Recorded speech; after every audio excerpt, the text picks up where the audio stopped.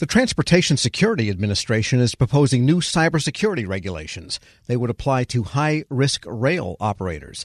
It's part of a broader push by Homeland Security to improve cyber across the transportation sector. For more, Federal News Network's Justin Doubleday. And Justin, let's begin with what are these new regulations and who's going to have to follow them? I thought all rail was risky.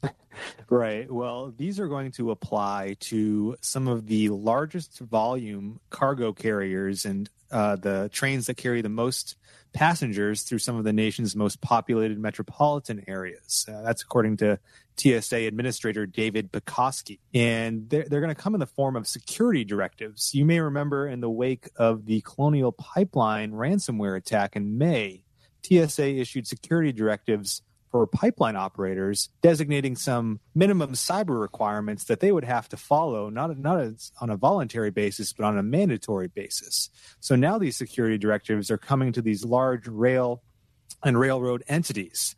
TSA Administrator Pekoski spoke at the meeting of the Surface Transportation Security Advisory Committee hearing last week, and here's what he said about the imperative behind these new directives. These are really all critical elements to raising the baseline in the transportation sector, which is a critical infrastructure sector of the United States against cyber attacks. Because I think you know that we are at a stage where we do need to make significant improvements in our overall cybersecurity. All right, so he's talking about freight rail, and when you say the trains that bring the most passengers through cities, he doesn't mean Amtrak necessarily, but also like Long Island Railroad and some of the big commuter systems? Exactly. Large commuter rail. There is no specific set of entities yet that we know of that this will apply to, but in his words, it's the largest carriers of both passengers and freight. All right. And did anyone stand up and say, we oppose this? Right. Well, no one at the meeting did. And you know, as you know, there's been so much in the press about ransomware lately that there is more of an imperative for some of these requirements coming from the administration. But there has been some pushback on those pipeline security directives that I mentioned earlier. Congressional Republicans have actually called for the Department of Homeland Security Inspector General to look into how these requirements were put out there, because they argue that TSA and the Cybersecurity and Infrastructure Security Agency, who's involved in getting reports about attacks, they didn't adequately take into account industry feedback when they were putting these requirements out there. So this time around, TSA Administrator David Pekoski, he really took care to say we did take into account industry feedback when developing these rail and rail transit directives. And he said that they've actually softened the incident reporting requirement that they were considering from 12 hours to 24 hours. And the deadline to complete an incident response plan for these railroads and rail transit operators went from 60 days to 6 months. So when these requirements come out, and we're expecting those in the coming weeks, they will be a little less short-term than originally was expected, and that's because TSA took into account industry feedback. They're also going to allow some flexibility in how they will accept some requirements after the deadline if it's not too important. They'll also allow some of these operators to actually propose alternative measures to what's laid out in the directives. So here's David Pekoski talking a little bit about the importance of that flexibility. We've had really outstanding dialogue, I think, with the pipeline sector already on the security directives that are issued, on what alternative measures we would consider that will achieve the same security outcome, but just might result in different activities being performed by the entities that are subject to the security directive. So I appreciate that flexibility, and we will certainly apply that flexibility as we continue to improve the overall cybersecurity of surface transportation. And that's TSA Administrator David Pekoski. We're speaking with Federal News Network's Justin Doubleday. What happens next? Is this a rulemaking they need to do, or are they just going to develop the requirements and go ahead and publish them? Well, we're expecting them to publish the security directives here in the coming weeks before the end of the year. And this is part of a broader sprint at DHS to elevate cybersecurity across the transportation sector. So David Pekoski didn't talk about this at the surface transportation meeting, of course, but they're actually going to put out requirements for airports and air operators for cybersecurity requirements here in the coming months as well. And there's been this push really to improve cybersecurity across, all sectors of transportation that DHS has authority over. And Alejandro Mayorkas, the DHS secretary, spoke about some of these initial efforts in October. And he said things like designating a point of contact for cybersecurity, reporting cyber incidents, and developing contingency plans represent, quote, the bare minimum of best practices for cybersecurity today. And basically, then, this transportation move is part of the overall Biden administration gambit to look at cybersecurity across all critical infrastructure sectors. Fair to say? Right. They're looking at where they can actually mandate some of these minimum requirements. National Cyber Director Chris Inglis has said at some point they have to decide what are things that are so essential that it's just not discretionary anymore for companies to decide whether or not they're going to do them. And clearly with these TSA security directives at DHS, they've found that they have the authority to go out there and create these mandates. In other areas like water, the administration is actually working with Congress to come up with language that would perhaps allow an agency like the EPA to mandate some level of minimum cyber requirements. So they're looking at what authorities they have to do mandates, and then they're working with Congress to create additional legislation that would allow them to look at other critical infrastructure sectors where those authorities don't yet exist. All right. Federal News Network's Justin Doubleday. Thanks so much. All right. Thanks, Tom. Check out his story at federalnewsnetwork.com. Hello, and welcome to the Lessons in Leadership podcast. I am your host, Shane Canfield, CEO of WEPA. Today, I'm thrilled to be joined by Vice Admiral Cutler Dawson. Cutler has had an incredible career serving our country for 35 years in the Navy, where he attained the rank of Vice Admiral. And during his service, he had numerous assignments afloat and ashore, including Commander, 2nd Fleet, Striking Fleet Atlantic, and in Washington at the Pentagon and on Capitol Hill, where he was the Navy's Chief of Legislative Affairs.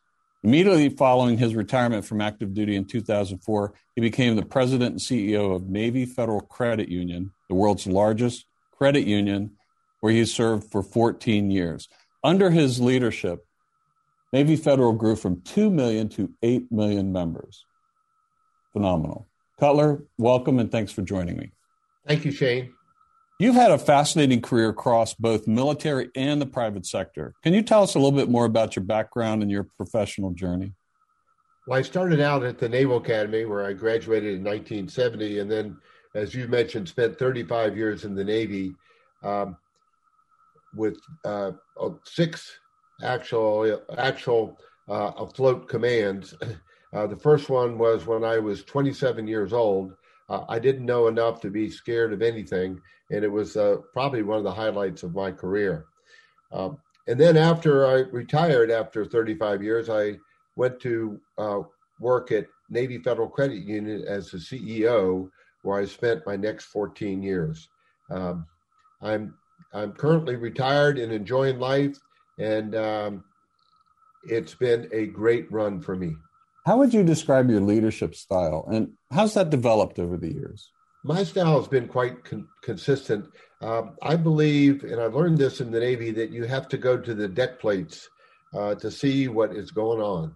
And you have to learn what your people do and how they do it, so you can help them to be better at it and more efficient and more productive. It's something that you need to do all the time. I remember I used to tell folks that you don't want to retreat to your cabin. And what I mean by that is the longer you're in a position, the less you think you have to get out and about. But that should be the opposite. You should get out and about more, because people change, situations change, and you've got to figure out a way to get to them and find out what they're doing and what you can do to help them. We'll talk a little bit more about your book, but I read it, From C to the C-Suite. Fantastic read. You talk about the deck plates in that as well. I would encourage everyone to get a copy of this and read some more detail about going to the deck plates. Cutler, who was the most impactful leader in your life, and what quality did you admire about them? I had numerous while I was in the Navy, but the quality that I enjoyed the most was the leaders that got to know me as an individual, and that they cared about me. And I could tell that they cared about me. And they were not only my leaders, but they were my mentors. And I remember one particular one, Bill Schiffer, when I had my first assignment at the Pentagon. I would go in to see him with my problem of the day. And I knew that he had numerous problems of his own, but he would stop and he would focus on me, and he would make me feel like I was the most important person in his world. And I tried to do that throughout my career. But really, it's about caring for your people. Cutler, in reading your book, there was a quote you used to inspire those people that work for you. And it really got my attention. And it was, you are the captain of your own ship. I wonder if you can talk a little bit about what that means and how it was useful to you and the leaders you were developing. Absolutely. What I mean by captain of your own ship, when you are the captain of a ship, sometimes you're in the middle of the ocean and you don't have anybody to turn to make decisions. You don't have anybody to turn to ask, what should I do now? You have to be the captain of that ship. And I translated that into, let's say, Navy Federal's organization, where I would tell branch managers that I said, you are the captain of the ships of Navy Federal. You're the ones that are facing the members or customers, as others call them, every day. And you have to make decisions without a lot of guidance in some cases and without a lot of time. So be the captain of your own ship. Step up, make decisions, do what you think is right, and you never can go wrong. I think that is so important. And you have to give your people a little bit of latitude to take some risk as well, because there is risk for them in doing that and risk to your organization. That's right. And I mentioned that I took command of my first ship with 5 years in the Navy, and I was 27 years old. Well, my boss had 32 years in the Navy, and his guidance to me when I first met him was, Cutler, you do the right thing, and I'll back you up all the way. What a wonderful way to spend an assignment with backup and guidance like that. What great advice. It's clear leadership is a topic you're passionate about. You wrote the book we mentioned before, From C to C-Suite. Can you tell us a little bit about that project? Yes. When I was at Navy Federal, I would tell sea stories as parables to get my point across.